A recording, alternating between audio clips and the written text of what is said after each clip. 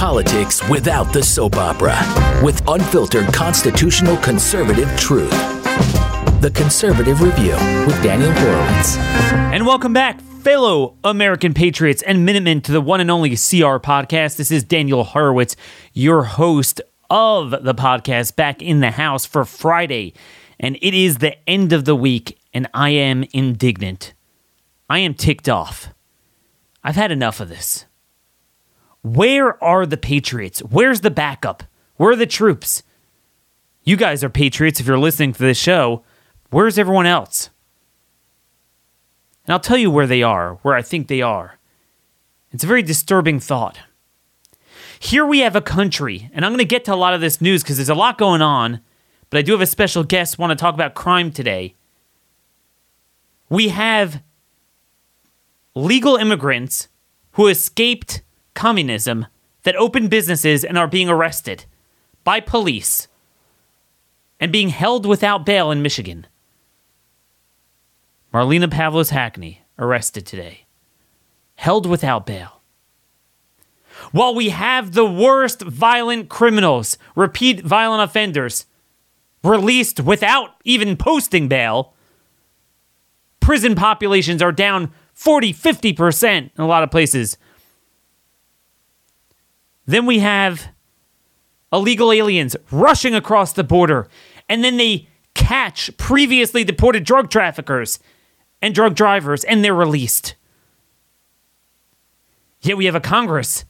What did they vote on during a time of a border invasion? 2 amnesty bills, and some Republicans voted along with it. We have special needs kids being kicked off planes for not wearing a mask. No matter what data and studies come out on this, it just doesn't matter.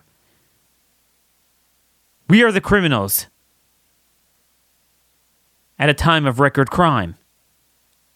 We have vaccination lines for, quote, colored people only. This is the terminology they're using in a lot of these states. We have 41,000 apprehensions at the border just this week, from the latest data I got from my border agent, because Border Patrol won't put this out publicly because they'll get in trouble, so I have to get it privately from people I know.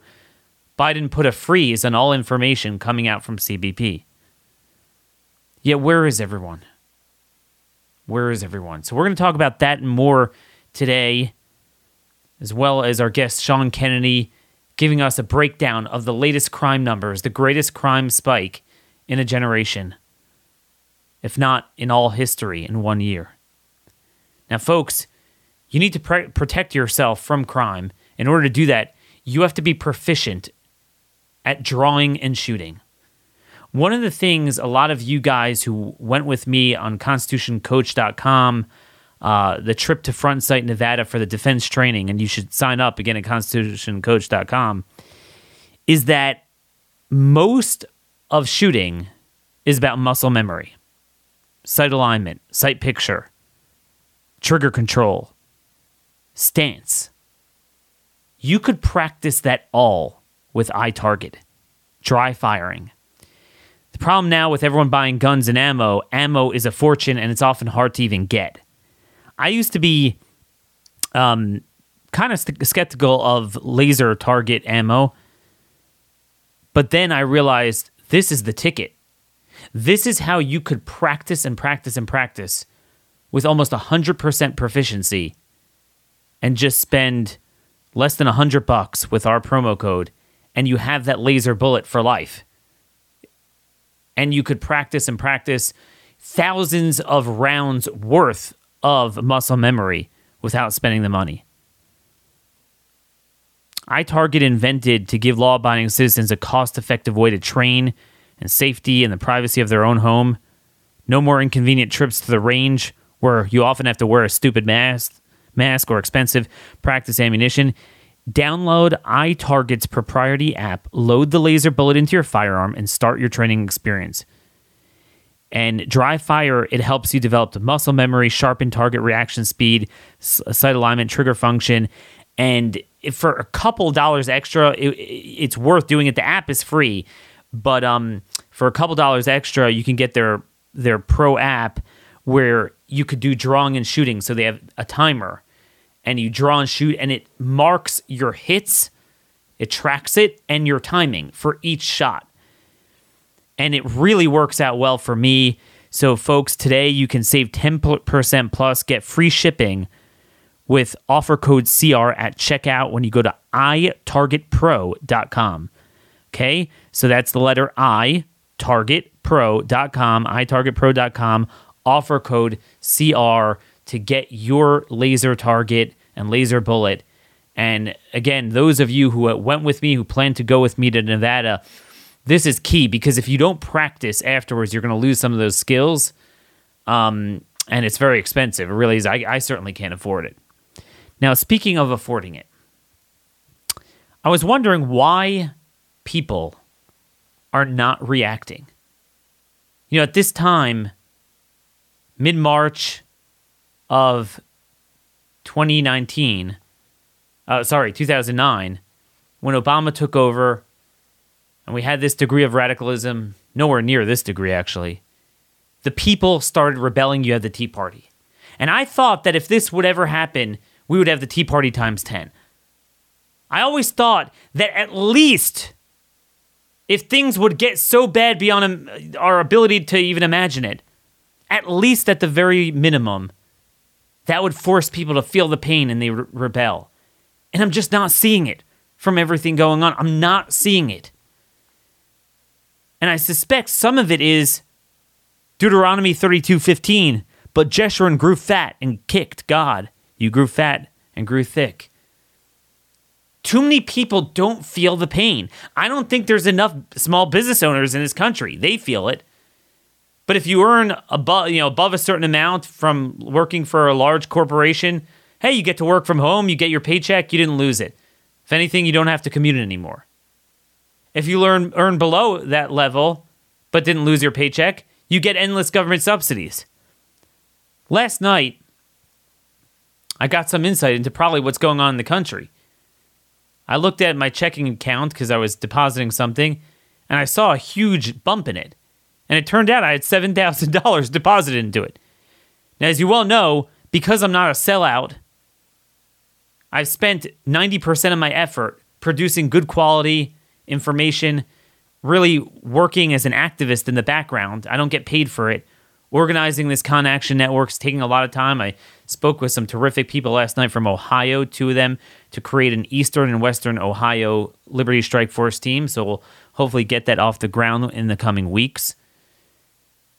So I'm not promoting myself and selling books and doing stuff like that all the time like these other guys are. So you know what? I actually earned below the cutoff for the handouts. $7,000 free dollars on top of the other two rounds. It's probably I'm probably up to $14,000, and then God knows what I'm going to get back on the taxes this year. Probably take me up to $20,000 worth of bennies. And I was thinking, a lot of people would be very happy with that, or even if they're unhappy with what's going on, it's enough to keep them at bay. This is where it is. Every time you see in the Bible where the Israelites would turn away from God, turn to idolatry, is when they were fat and happy. It was the cycle in the book of Judges. When you get fat and happy, God would punish them. They'd feel the pain. They'd turn to God. They'd repent and rinse and repeat. But I'm wondering, when are we going to reach that point? You know, it's like when they took Canaan after the Battle of Jericho,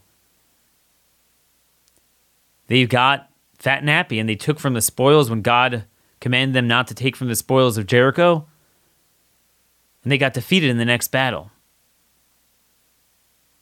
And they were devastated, and they turned to God, and they won victories again.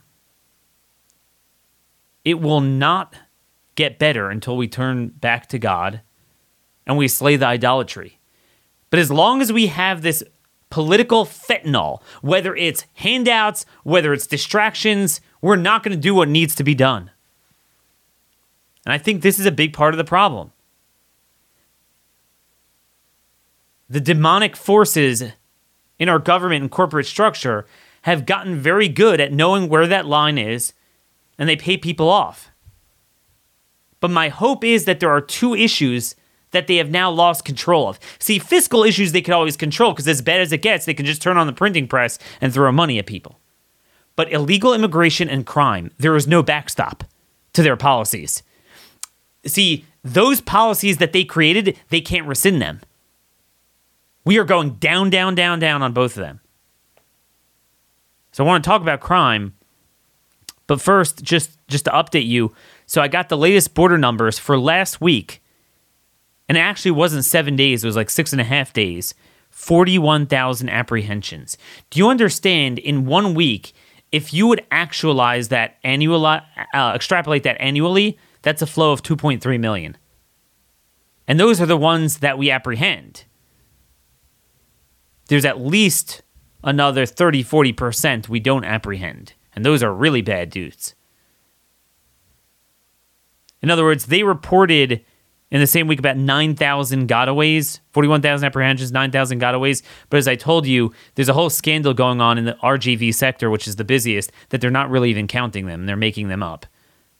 That's what I am told, so there's a lot more than that going on. But here we are. One injustice after another. We have a war on the citizenry. We have a particular and specific war on whites that is unrelenting. There's a story nobody wants to talk about. But you know what? I'll talk about it. Out of Rochester, New York. Basically, there were these two teenagers, black teenagers, and the media wouldn't report it. They burnt a homeless man alive who happened to be white. One of them was 14 years old, and this is what's happening. They're getting younger and younger and younger. That 14-year-old had at least 3 robbery-related charges in the last couple of months. September of last year, is arrested for knife point robbery.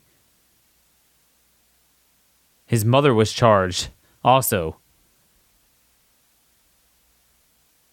He was arraigned, he was released, and he was a no-show for 3 subsequent court appearances. December, he's arrested again for armed robbery. Issued an appearance ticket. January 2021, he was arrested in a stolen car, issued an appearance ticket. A warrant for his arrest was requested in January by juvenile prosecutors, but it was denied by a judge. On March 5th, a juvenile delinquent warrant was issued for his arrest. When a juvenile is charged with a crime, so probation must be called and they will determine if an appearance ticket is issued or if the juvenile needs to appear before a judge that day. Most of the time, an appearance ticket is issued with no court date. Probation decides whether to prosecute or divert. If the decision is made to prosecute, the juvenile will be provided a court date by the probation department. Juvenile prosecutors do not even receive the paperwork until or unless probation decides the case should be prosecuted. And now those probation systems are just saturated with these jailbreak people. This is what's happening. This is mainly a crime issue, but I do want to say, what would have happened if 2 white teens burnt a black homeless man alive? What do you think would be going on in this country? Yeah, there's a lot of that going on, and it's being encouraged by our government. Again, we have, where is this? We have in Lucas County, Ohio. This is Toledo, Ohio. Moving forward, 20% of all vaccine allotment in Lucas County will be earmarked for people of color. Those vaccines will be made available at locations more easily accessible to undeserved populations at pop-up sites within communities. So now we're back to the colored people stuff. I thought we were done with colored people and separate water fountains, but evidently that's what we're doing now. COVID can be used as an excuse to do anything to us, including bringing back segregation and overt racism. they're actually saying now, they're complaining that not enough blacks have been vaccinated. Now, first off, a lot of it is because they don't want to, and for good reason. But aside from that, I'm just going off of their own mindset. In their mindset, the vaccine is the savior of life. I'm not saying I agree with it. I'm saying that's their mindset. So they believe that whites are less deserving of being saved than blacks. That is openly what they're saying, because they're complaining that too many vaccines went to white people. Now, the reason is because we vaccinated seniors first. And, the way just the demographics in the country are, you have a certain average percentage of certain types in each area. If you skew it towards seniors, it will always be more white. If you go younger, it will be more, black and other ethnicities, races, whatever. So they are basically suggesting that we should prioritize younger blacks over senior whites, rather than just doing it based on age regardless of color, rather than color regardless of age. There's a term for that. And there's been people, on the dark side of the web that I think we certainly don't want to empower those voices that are, the opposite end of the spectrum of the BLM, Farrakhan black supremacists. You have legitimate white supremacists, although I will openly say they are much less numerous in numbers than the other side, and they have no political power, unlike BLM, which is basically the Constitution now. But some have been warning about this. And let's just say the discrimination against whites is getting to a point where it's not just property and wealth, it's life itself. And again, when you do stupid policies, you kill everyone.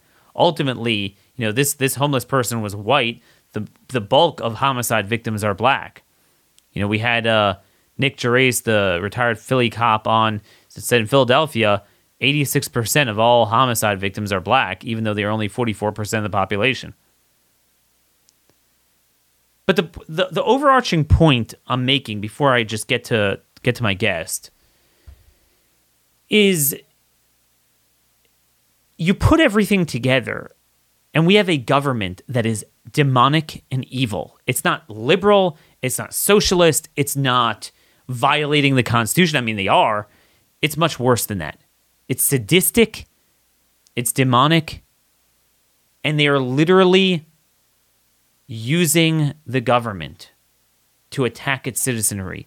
The government is of, by, and for foreign invaders and criminals. What do you do with a government like that? And yet, I can't even get a critical mass of elected Republican legislators to even just fight back using the legislative process. Again, I will be clear and I will defend it till my dying breath that we are way beyond the line where our founders mandated that we forcibly overthrow the government. But what I'm just saying is to at least use the legitimate institution of the democratically elected legislatures to fight back, and they don't. So in Michigan, you have this woman, Polish immigrant, fled communism, being arrested, held without bail. And everyone's like, yeah, that's Whitmer, the Democrat governor. Okay, but there's a Republican legislature. Why aren't they passing a concurrent resolution declaring all these acts null and void, declaring them in violation of natural law and the Constitution, and calling upon all the county governments to resist? At least that much. To my knowledge, I don't think they've passed anything. And it's like, oh, what can we do? We don't have the governorship. So what? She doesn't have the legislature. But this is the problem. It's like, I don't know what it's going to take. I don't know what it's going to take to fight back. Now, folks, there is one issue, as I mentioned before, that I think might finally get some people to wake up, but that still might take a little bit of time, and that's crime. It's truly remarkable thinking back to how quickly these years have gone by when I was pretty much the lone voice in the conservative movement who had a prominent byline who is known in conservative figure circles as a conservative figure who actually fought for Reagan's view on crime. I know that sounds very novel, but at a time when everyone bought into the Soros agenda, and I mean on the deep right, supposed right, the corporate right, to release criminals, that we have an over-incarceration problem. Somehow we are just too tough on criminals and we're just grabbing them off the street, locking them up forever, no good reason, and we're just doing the bidding of victims of crime too much in this country. Well, I warned that actually the pendulum had already swung back. This was in 2015, 2016, and we were releasing criminals, and there were already signs of crime going up. But the way the data was reported, we didn't really have such good proof of that. We knew it in our heart. We felt it on the streets. It wasn't borne out most of the years recently in the numbers. Well, my next guest warned about this in a column a couple weeks ago, and now the New York Times this week actually reported on it, that based on preliminary data from the FBI, they don't come out with their uniform crime statistics till later in the year for the previous year, but in 2020, it turns out there was a 25% increase in homicide just for 1 year, and that would take us likely to over 20,000 homicides for the first time since 1995. So not just, we're bending the trajectory a little bit, we're going back up, wiping away the entire baseline of a generation-long gain against crime, probably the best social trend we've actualized in our lifetime. This is a big deal, and it's shocking how it's not really talked about much. I know when I was coming of age in the early 90s, this was a big deal. Now that it's coming back, not so much. But with us today to delve into some of these numbers and just some of the broad trends on why crime is going on, why it's going up, what's causing it, what we can do about it, is my friend Sean Kennedy. He's a fellow at the Maryland Public Policy Institute, expert on crime, anything going on, pushing back against jailbreak. He is somehow involved in it. He's written a terrific column at the American Conservative. You could look it up. It's titled "The Urban Poor Are Paying a Steep Murder Tax Since 2020." Hey, Sean, thanks so much for joining us today. Thank you for having me, Daniel. All right, Sean. Well, obviously, you get the two of us on air together to talk about the broad issue of crime and jailbreak, and I don't even know where to start, but we're going to start with this New York Times article. So first, if you could just take us a little bit into the data, because you actually pointed this out before they publicized this, that you felt we hit 20,000 murders. Is it really that bad on the ground? It's terrible. The sense of scale, I think, needs to be really elucidated. They just reported on Monday, the 15th, a week after my estimate, that there was a 25% increase in homicides. That is over 4,000 homicides and will roughly work out to 20,000 and a half homicides in this year. Now, for scale of what that looks like, is that murder rate is 6.2 per 100,000. We haven't had anything like that since the 90s, and raw numbers since 1995 have had that many murders. But this is the most shocking thing. We had a crime spike in 2014, 2016. We talked about this, Daniel, for years, where we saw over the 2-year period a 21% increase, 11% in 1 year and 10% in the next year. In a single year, we had a 24 to 25% increase in homicides in the United States. That is 4,000 additional bodies than we would expect in a normal year. And the U.S. homicide rate is extremely elevated relative to the rest of the United States. I mean, New York City's homicide rate was roughly 20 out of 100,000 in the worst years in the 90s. It was now 3 before de Blasio really took power out of 100,000. And the U.S.-wide was roughly 5 for the last decade or so. It is now 6.2, and with over 20,000 homicides, with a quarter increase in a single year, which I'm looking at the FBI data all the way back to 1960, where the UCR was uniformed in its data. There's not a single year that even comes close. even in the bad years in 1979 to 1980, we didn't see such an increase, or in the late 60s, we didn't see such an increase. It's just mind-boggling as to how many people died in excess of normal years. Wow. And it's important to reference 79-80. That was right before Reagan came to power. That was one of his top 3 issues. And it was very clear to everyone where it was coming from, why it was happening. You had these liberal judges. They barely locked people up. And he ran on that, and that became the foundation of conservatism in many ways. Yet here we have the largest single-year increase in homicides, and it's pretty muted. And that's what I wanted to get into the cause. So obviously, on our side, they'll kind of recognize it, but I think a little bit off topic. They'll say it's to defund the police, abolish the police, when it's really just a broader jailbreak, lack of deterrent, lack of punishment mindset. And then on the left, so this New York Times article, I was like, wow, that's amazing. I'm shocked that they publicized that crime is so high, because typically they're denying it. And then I read further, and they said, although it's not clear what has caused the spike in murder, some possibilities are the various stresses of the pandemic, the surge in gun sales during the crisis, and less belief in police legitimacy related to protests over police brutality. I'm not even sure what that means if you string those words together. What's your take? I mean, the data does not follow what they're saying whatsoever. We know for a fact that there's very little relationship between gun sales and COVID saw an increase in homicides. But again, the COVID spike that I've written about in the Wall Street Journal and elsewhere was about releasees coming out. It wasn't about COVID. Of all things, there were fewer people on the streets. We've actually seen robberies and property crime decline because victims were not available. But criminals often kill other criminals or people in the drug trade or whatnot, and that's where we're seeing most of the spike is in urban areas, and it's related to drugs or to other things like that.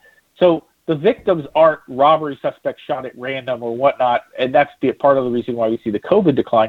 It is a product of depolicing, decriminalization, effectively, of crime, and a general lawlessness that has been allowed to permeate post the George Floyd riots, where police were told to stand down in New York City, police were told to stand down in Portland, and in both those cities we saw huge spikes in crime. And this trend has actually been shown before. We saw this in both Chicago and Baltimore on isolated levels, where we saw significant declines in the amount of arrests that were tracked versus the number of murders. We saw an inverse relationship where we'd see arrests fall by about 50%, like we did in New York City this year, and murders increased by 50%, which is what we saw in New York City this year. And the same phenomenon happened in Baltimore and Chicago, where we saw 59% increase in Chicago and a 55% increase in Baltimore in murder, while arrests were falling by half to a third. In Chicago, the most important type of arrests or stops were halted by an ACLU consent decree in 2015, and the following year was the year that Baltimore hit nearly 800. Chicago nearly hit 800 murders, and they're right back there this year.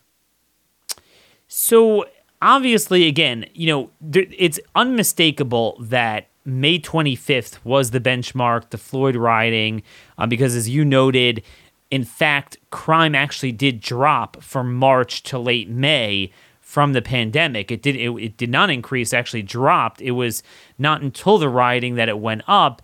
So obviously, the left is very off base on that. It's obvious why crime is rising. But on my side, most of my colleagues in this business, they'll talk about the defund the police movement as really the culprit for what's going on. But correct me if I'm wrong. The way I look at this, I just saw this morning, and I put in my column, as well as citing some of your data on Portland, but I cited some data out of New York City. So obviously, murder was up 47% last year. Shootings were up 100%.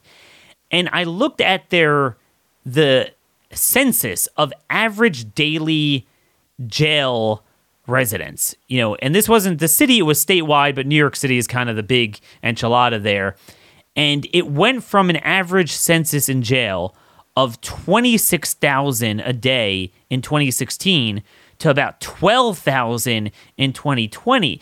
So isn't it more a fact that basically between the pre-trial release, post-conviction early release, jail breaks, prison breaks, reduction in prison population, that going into George Floyd, you had thousands upon thousands of more criminals on the streets that typically over the last 25 years would have been locked up, and now they're not.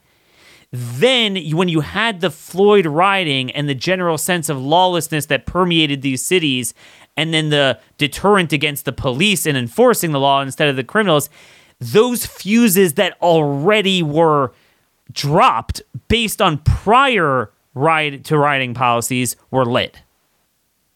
It's a perfect storm from decriminalization of crime from the Soros prosecutors and state legislatures, basically non-prosecuting in the case of prosecutors, and by fiat determining what the law is, which is what we see in Kim Foxx's case in Chicago, Marilyn Mosby in Baltimore, and now George Gascon in LA County. We see this over and over again. And then on top of that, state legislatures in California, through both ballot propositions by the people and by court order through AB 109, which is a de-incarceration move by the courts to say there was overcrowding. We saw huge crime spikes, both in the short term and previously in California over the last decade because of these policies. I mean, one of the examples that I find sort of amusing is Oklahoma bought in on the right on crime thing, and they lowered the penalties and basically issued an edict saying petty theft is no longer a crime, and the convenience stores are getting robbed blind. And they're the biggest lobby out there to increase the theft threshold because the police aren't doing anything about it because it's not worth their time. It's a ticket, and they release them on the site. So this is a problem. And as we know from broken windows theory and just, practical experience, when people are told that there are no consequences and that your neighborhood is going to degrade into lawlessness erupts. We see people start behaving in ways that there are no consequences, and then it accelerates and escalates further and further. And this is what happened in COVID, where people moved into violence because the police stopped making stops because they've been, before even the George Floyd incident, the stops were down. And then people saw after George Floyd that the police weren't going to do anything. And once the police aren't doing anything, crime, can fester and the criminals step up. That's a very important point you made about Oklahoma. Again, I yell until I'm blue in the face, and this is part of my Liberty Strike Force teams for people to push in red state legislatures to push on crime. People think it's a New York, San Francisco problem, but as you mentioned, Oklahoma passed this this ballot initiative, which was really teed up by the legislature that bought into this garbage, and it was very misleading because they basically phrased the language of the initiative on the ballot by saying, look, do we need to lock up, it was a state question 780 in 2016, do we need to lock up people for so long for just theft and drug crimes?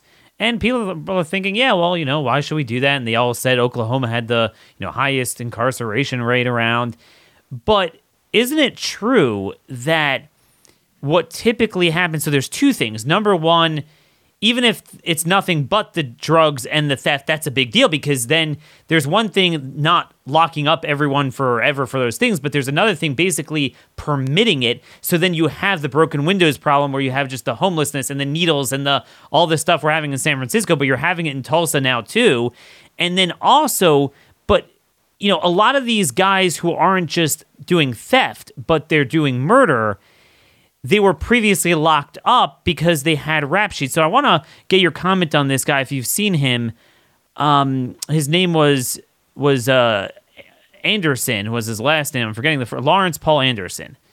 And basically this guy is accused of cutting out the heart of a woman, cooking it, and then killing 3 more people in his uncle's home, or 2 more people and then injuring one other. So a total of 3 murders, and people are shocked by it. Well, it turns out he was one of the guys released under Kevin Stitt's largest jailbreak in American history. It was over 400 people released in November 2019. And it turns out, yes, he was on probation for a 20-year sentence that he only served 2 years for drugs.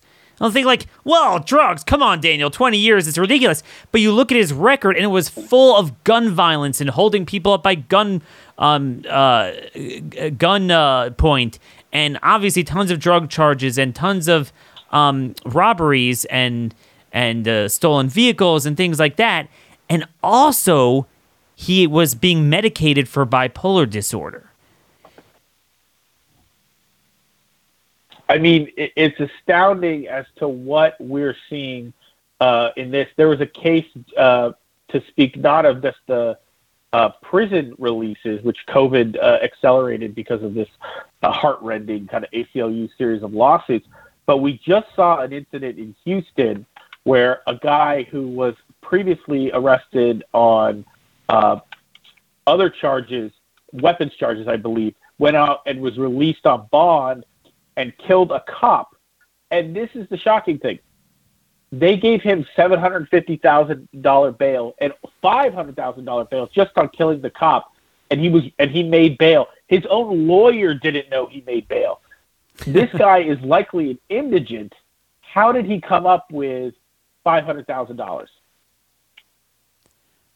Well, either some left-wing jailbreak group paid for it, or they just wind up letting them go without it.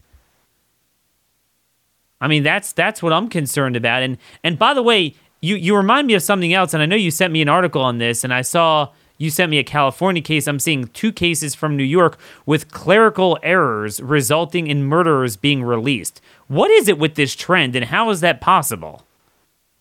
Well, one of the ones in California was a killer, and what Gascon, who's the Soros DA there, did was he dropped all the charges because he wanted to remove what are called enhancements, which are sentencing plus-ups, effectively, on killing certain individuals or the way the crime was committed with a gun or with whatever.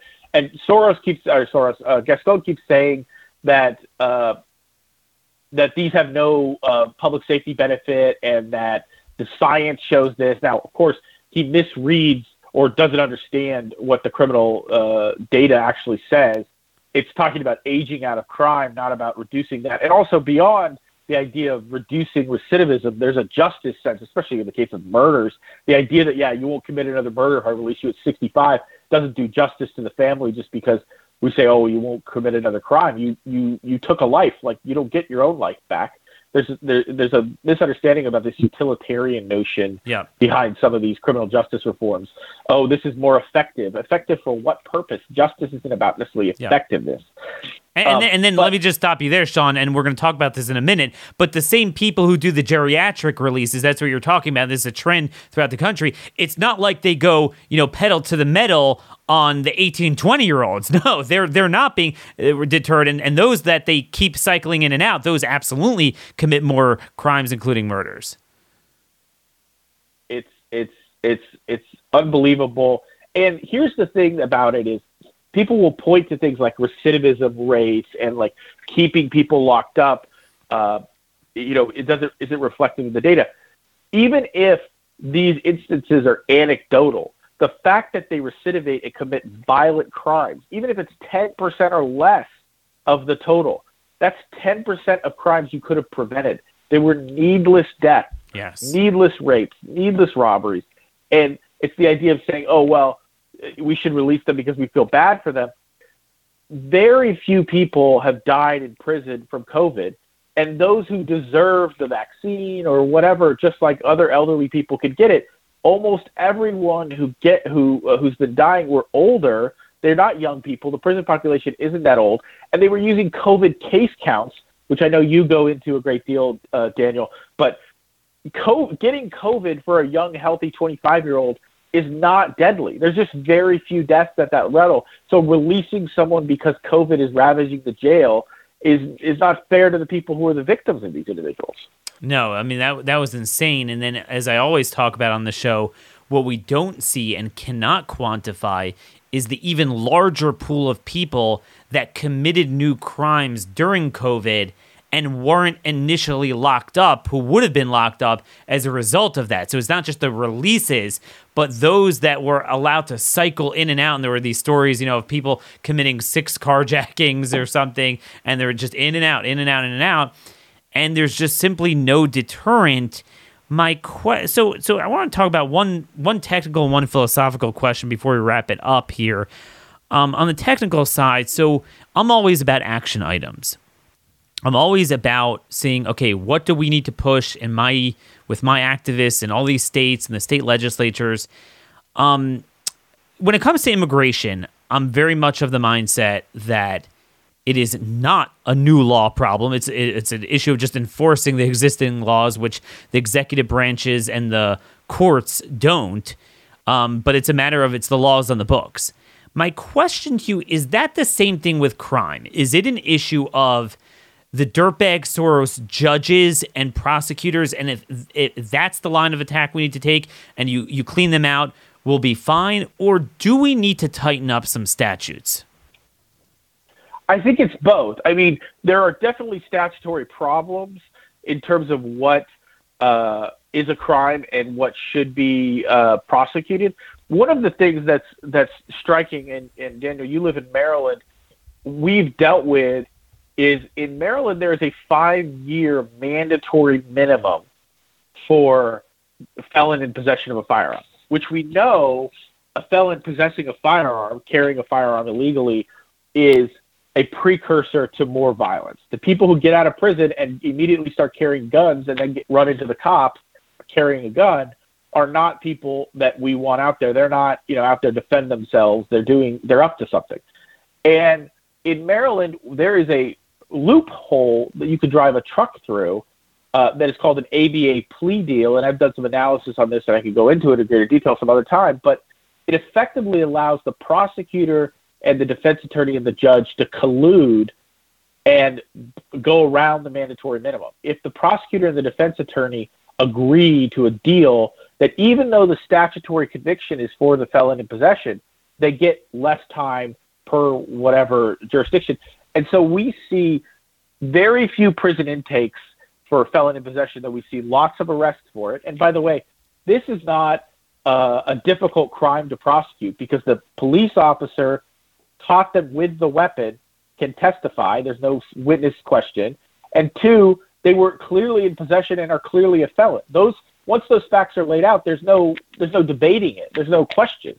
It's like, videotape of a murder. Oh, you're not the guy in the film. Like, what is the claim? So those kind of loopholes that exist in the law, in the case of Maryland, where there's a mandatory minimum on the books, but then there's this other provision that allows them to end run the mandatory minimum, allows for these kind of backroom shenanigans to occur in prosecutors' offices or with judges that give them too much leeway to basically end run what the people want through statutory lines. But at the same time, you do need to go after the people, because 2 things: state legislatures and these prosecutors are making things that even if we tighten up the thing, they'll find another loophole or they'll do something else, or in the case of state legislatures, create another, leniency rule that doesn't do that. And I want to bring this all back because we can talk tough on crime and all these things all day long. And this comes to the murder tax op-ed that I wrote. Yep. The victims of crime want policing. They want strong sentences. Now, some of these people are obviously conflicted if they have relatives or whatever that have gone to jail, but they do not want violent criminals on the street. And, we could talk about drug laws or all these other things, but so many of the violent offenders are getting off easy for whatever reason, and they are the victims of these people. The most violent neighborhoods are often the most supportive of police. This is a shocking statistic. In 2019, Gallup did a poll for a third-party organization of a series of inner-city neighborhoods, and one was the south side of Chicago. And the south side of Chicago, they asked them, do you want more, the same, or less policing? This is south side, the epicenter of many of the murders in Chicago. 68% wanted more policing. Another third wanted the same amount of policing, and only 3% wanted less policing in Chicago's South Side. Now, we see similar numbers like that across when you aggregate these numbers, where we see 90% of African Americans who live in the inner city want more, or the same, and 94% of Hispanics want more or the same. And get this, a Monmouth poll done after George Floyd showed that 72% of blacks in America, across the United States, all demographics, found that they're satisfied with their local police. Whites were lower. Asians were much lower. Like, African Americans, who are often the victims in these areas, are not anti-policing. Now, they may obviously feel like they're being harassed in certain contexts, but that doesn't mean they know there's a trade-off if they get rid of the police and defund the police. So we need to say to ourselves, the people who often speak the loudest and say they're speaking for a community often don't live in that community. Even if they come from that community, they're on a high horse. I mean, I have a particular a bone to pick with Gayle King, who's Oprah's friend. She goes on CBS This Morning every day nearly and does another racial injustice, police this, and she's on and on about Breonna Taylor. And she had Malcolm X's daughter on last week spreading conspiracies about how the CIA killed him.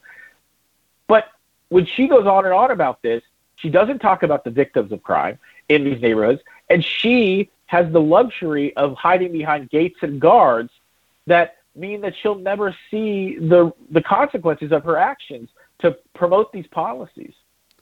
Well, and I think it's not just Oprah's significant other. It's a lot of Republicans and certain famous so-called conservatives talk like that too, and they never, ever talk about victims of crime. It's always the people incarcerated are the victims. What could we do for them? Zero-sum game. Really, really frustrating. When do you think this ends? You know, I came of age in the early 90s. I remember this, that the outcry largely, I believe, did come from the suburbs or around big cities. People were fed up. A lot of the break-ins and burglaries were very big in the 1990, 1991. Do you see us reaching that tipping point, or is this still too concentrated in inner cities and all the Karens just don't care? I think that's part of the problem. I mean, we know for a fact that of the 4,000 excess murders this year, roughly 2,700 of them happened in big cities. And those are just the top 50 or so big cities. So the people who are victims of this are often invisible. And obviously, as I said, the people who claim to speak for those people don't really care about those people, or at least speaking in their own terms, not for them. So we have a information gap here, and that people need to start becoming victims of crime. I mean, unfortunately, there was an incident in, I think it was the late 80s under Dinkins before Giuliani, and Giuliani made hay of it when he ran and won in 93, is there was a Japanese tourist mugged and I believe shot and killed in New York City. And it was in a tourist part of New York City, what we would consider, main part of Manhattan, downtown, or, off of Broadway. And the Japanese government put out a warning saying, do not travel to New York City in the United States. It's too dangerous. Now, the thing why that's so shocking is, one, Japan is a very safe country and all this other stuff. And the left will cling on, they don't have guns. They don't have a lot of things, but they don't have guns. But when they embarrassed us, and at the same time, obviously, Japan was eating our lunch economically until they collapsed. But yeah, when they embarrassed us that the greatest city in the greatest country in the world is too dangerous for our great chief economic rival to let their people visit, that, I think, hit home in a psychological way for people in the suburbs who never would be victims of crime, but say, this crime is now a blight on our nation. And when that shame sort of overcomes people who even aren't proxy to crime, that may be when the pendulum swings back. We're starting to see this. I would argue, we don't know, obviously, the outcome, and we don't even know if they'll get on the ballot. But in California, they have a recall law. I'm from Los Angeles. And they are pushing to recall this prosecutor, George Gascon, who, what's funny is, I hate to say this, but all the other Soros prosecutors, Kim Foxx, Rawlings in Boston, Gardner in St. Louis, until very recently, in a few high-profile cases, Jesse Smollett and the couple with guns outside their house, where they overstepped or made fools of themselves, they didn't do it on a mass level. Gascon comes in, and the first thing he does is start ending the death penalty for cop killers and child killers and all these really offensive things. He didn't slow roll it. And so he got the people ginned up. And almost 201, the spokespeople for the anti-Gascon movement are Hispanic and African American, and they're sick and tired of their family and their victims being victimized again by their killers either being released or getting a light sentence. And, those are the best spokespeople for these policies, and we're seeing the Gascon recall take steam, and we may see a tide turn back where people are waking up that there are real-life consequences to some of these policies. Unfortunately, in many cases, people are just inured to it. The 2020 increase, because of the great tumult and COVID and all these things, may not still be visible to people. They're not even leaving their homes. They don't know. They don't realize it. But when there was an incident in downtown Baltimore, and people don't maybe know the geography of Baltimore, but Baltimore as a city wraps around the bay or the harbor, and at the hook that wraps around at the U is called the Inner Harbor, and the Inner Harbor is a posh shopping district with hotels and all these nice things next to Little Italy and everything like that. And if you were to just go there, and I could fly you in by helicopter, you'd be like, Baltimore's kind of a nice town. This is nice. There was a shootout in a posh hotel in Inner Harbor in the fall between two guys, just literally Wild Westing it in the middle of the Intercontinental Hotel. Now, that shocks the conscience of the people who think, oh, West Baltimore, East Baltimore, Sandtown, those are hellholes. I'm not going to go there. I'll just drive all around on the freeway. Well, you can't avoid it if it's happening in the Inner Harbor Hotel you're staying in. So that is going to – it's not that people have to be the victims of crime. They have to see it up close. And the freeway has to be stopped because of the drive-by shooting that happened between two cars or whatever. And you go, man, this is getting out of control. When that happens, the pendulum will start to swing back. Yeah, and I would argue it already has if we actually had a party that would run on it and make a big deal out of it. But, of course, that's going to be very slow. One more thing. If I had to pick the worst aspect of our system now and the most dangerous as a trend is the juvenile system. So I'm noticing more and more that the most heinous crimes are committed by juveniles. Almost all the carjackings across the nation, big, if murder was the biggest story of the year, carjackings I think would be number 2. Obviously where I am in Baltimore, but it's all over really, Seattle and certainly Minneapolis had it. And it's almost all juveniles. And, we talked about this a little bit. There was a shocking story I opened up the show with out of Rochester where these 2 juveniles are accused of setting a homeless man on fire.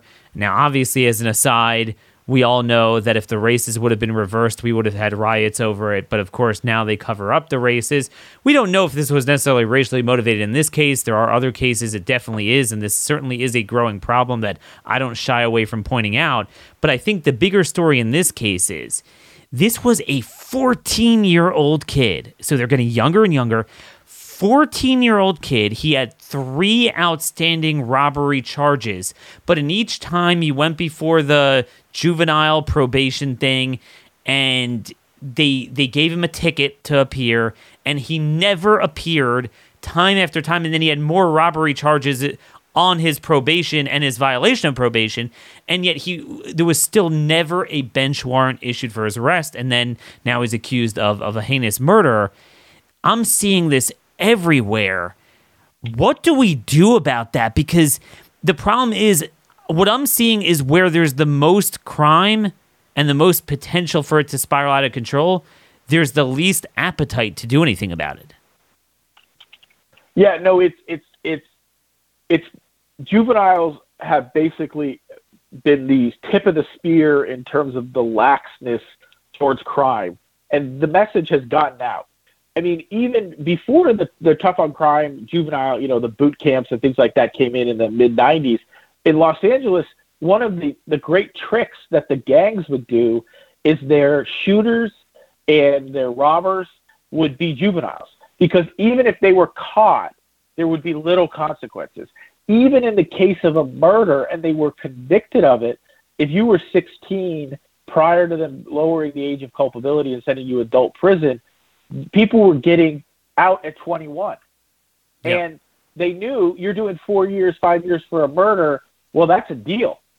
And they know that they're not going to be culpable. And that's effectively the message has gotten out amongst people who maybe have a predilection towards this stuff, that they could do that. I mean, gang initiations often use juveniles for violence and other things, and they do that on purpose because they can't be caught. I mean, obviously, to use a stupid example that is in the pop culture and it relates to something proximate to you and I, Daniel, is in The Wire, all the drug handoffs and all control of the actual stashes, which are the things that would carry, criminal charges, were done by underage kids, because they know that if they catch them with a pound of heroin, nothing's happening to them. They're getting out the next day.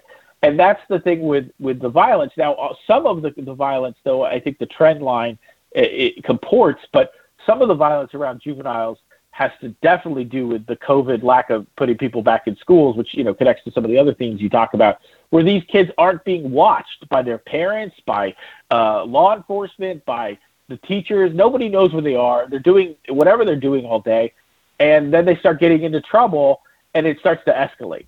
I mean, in Baltimore, harkening back to the 90s in New York, instead of the squeegee men, we have the squeegee kids, where they shake down passing motorists who stopped at a light, demanding money, and if you don't do it, they F up your car or attack you or whatever. And there was a proposed crackdown on them, cleaning them out the corners, and all hell broke loose politically in Baltimore, and so that basically you just avoid the corners where you think those kids are. And by the way, some of those corners are right in front of police stations. Yeah, no, I mean, and the cops can't do anything. They're like, oh, well, they look underage. I'm not going to do anything. And they know that even if they do mark them up, put them in cuffs, put them in the back of the car, take them down to the station, the second they're before a judge, they're free. And of all things, the cops might get reprimanded because they're harassing juveniles for charges that shouldn't go anywhere, so they were wasting their time. So we have created a no consequences system from the bottom on up. And I'll talk about this one other way, because it relates to Washington, D.C., and we're seeing similar legislation throughout the country called Second Look. So we've heard the phrase second chance, and that's the idea that you're going to give recidivists, people who come out of prison, 100 chances, but they call it second chance, it's because none of them ever are really facing full consequences after two. It's much more than that.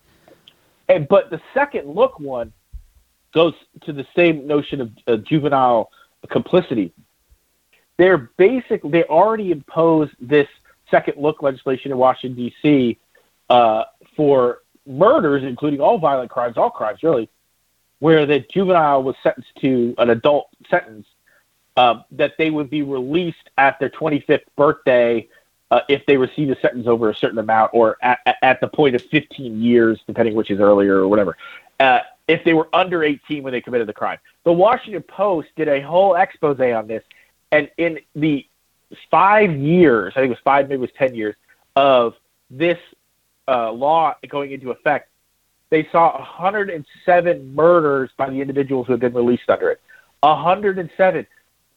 In the 90s, and in the 2000s, D.C. was only getting about 100 murders a year.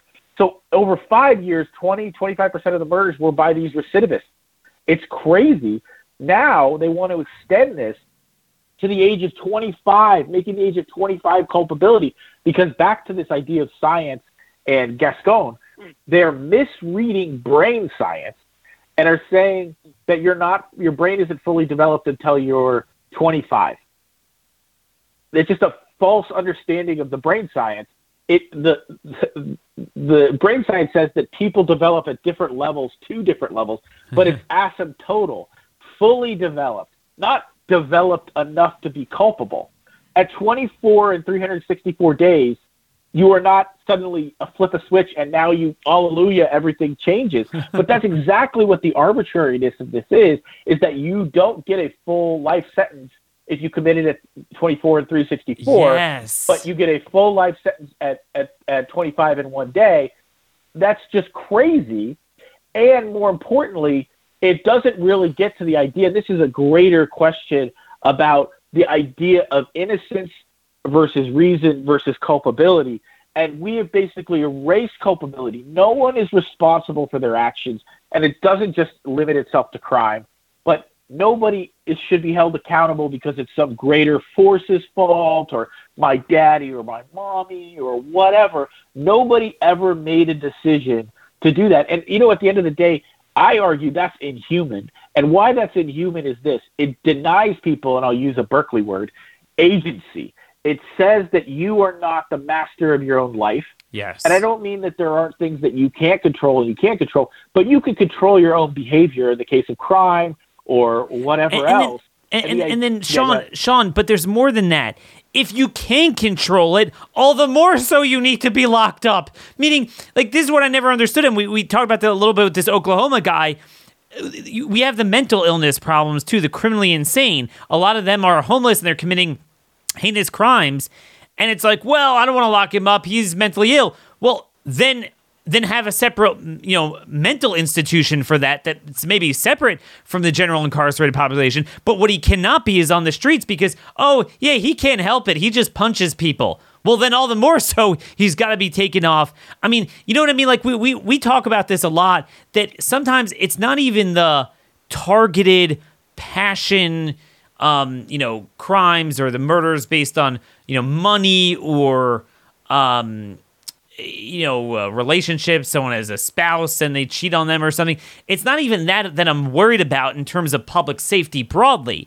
It's these guys that are just out of control. You're either your crazy, violent 16-year-old youth on the street just punching people and attacking people, or the criminally insane that do the same thing and they'll burn people and whatever. They got to be taken off the streets. Whatever your method for that is, they certainly can't be on the streets more so than someone who is more in control of themselves and more targeted in the crime they commit. It's mind-boggling that we live in this world where up is down and down is up, and it's frustrating because there's real victims of this attitude and this take on criminal justice, and people like that individual in Rochester, that fellow who was, we would argue the most vulnerable in society deserve extra protection.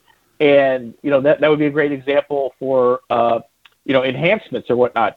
But because they're juveniles, they won't see any time anywhere to speak of. They'll likely get some counseling or maybe they'll see a few months in juvie. But after that, they're fine to go out, and then they'll seal their records, and we'll have no idea that they committed this heinous murder in 10 years' time. And then when they get wrapped up again, somebody will have to go dig around to find out what it is because it won't be on their rap sheet and so forth and so on. Holy smokes, that's a whole nother dynamic because you're right. When they get out, they'll be 19, 20, 21 often, still at the peak of the criminal career, and you're starting from zero again. So, you have to build up before we even incarcerate you at all. Man, this is nuts. Boy, Sean, this has been very enlightening as always. Where could people find some of your work? You do a lot of writings on crime that I want people to see. You can find my writings on mdpolicy.org. That's mdpolicy.org. Or you can just Google me, Sean Kennedy, Maryland Public Policy Institute, and find some of my articles in the Wall Street Journal or elsewhere. And again, my last piece was the urban poor are paying a murder tax in 2020 based on the early crime data that we have. And now we have the full FBI data, 25% more murders than we saw in 2019, and 2019 was already an elevated year. So unbelievable. It's really shocking. How many Republicans even running on this? Well, folks, that was Sean Kennedy. We are way out of time. Send me your comments, questions, concerns to dhorowitz@blazemedia.com. Make sure to sign up for conaction.network. Till next week, same time, same place. God bless y'all. Stay empowered, stay knowledgeable, and stay safe.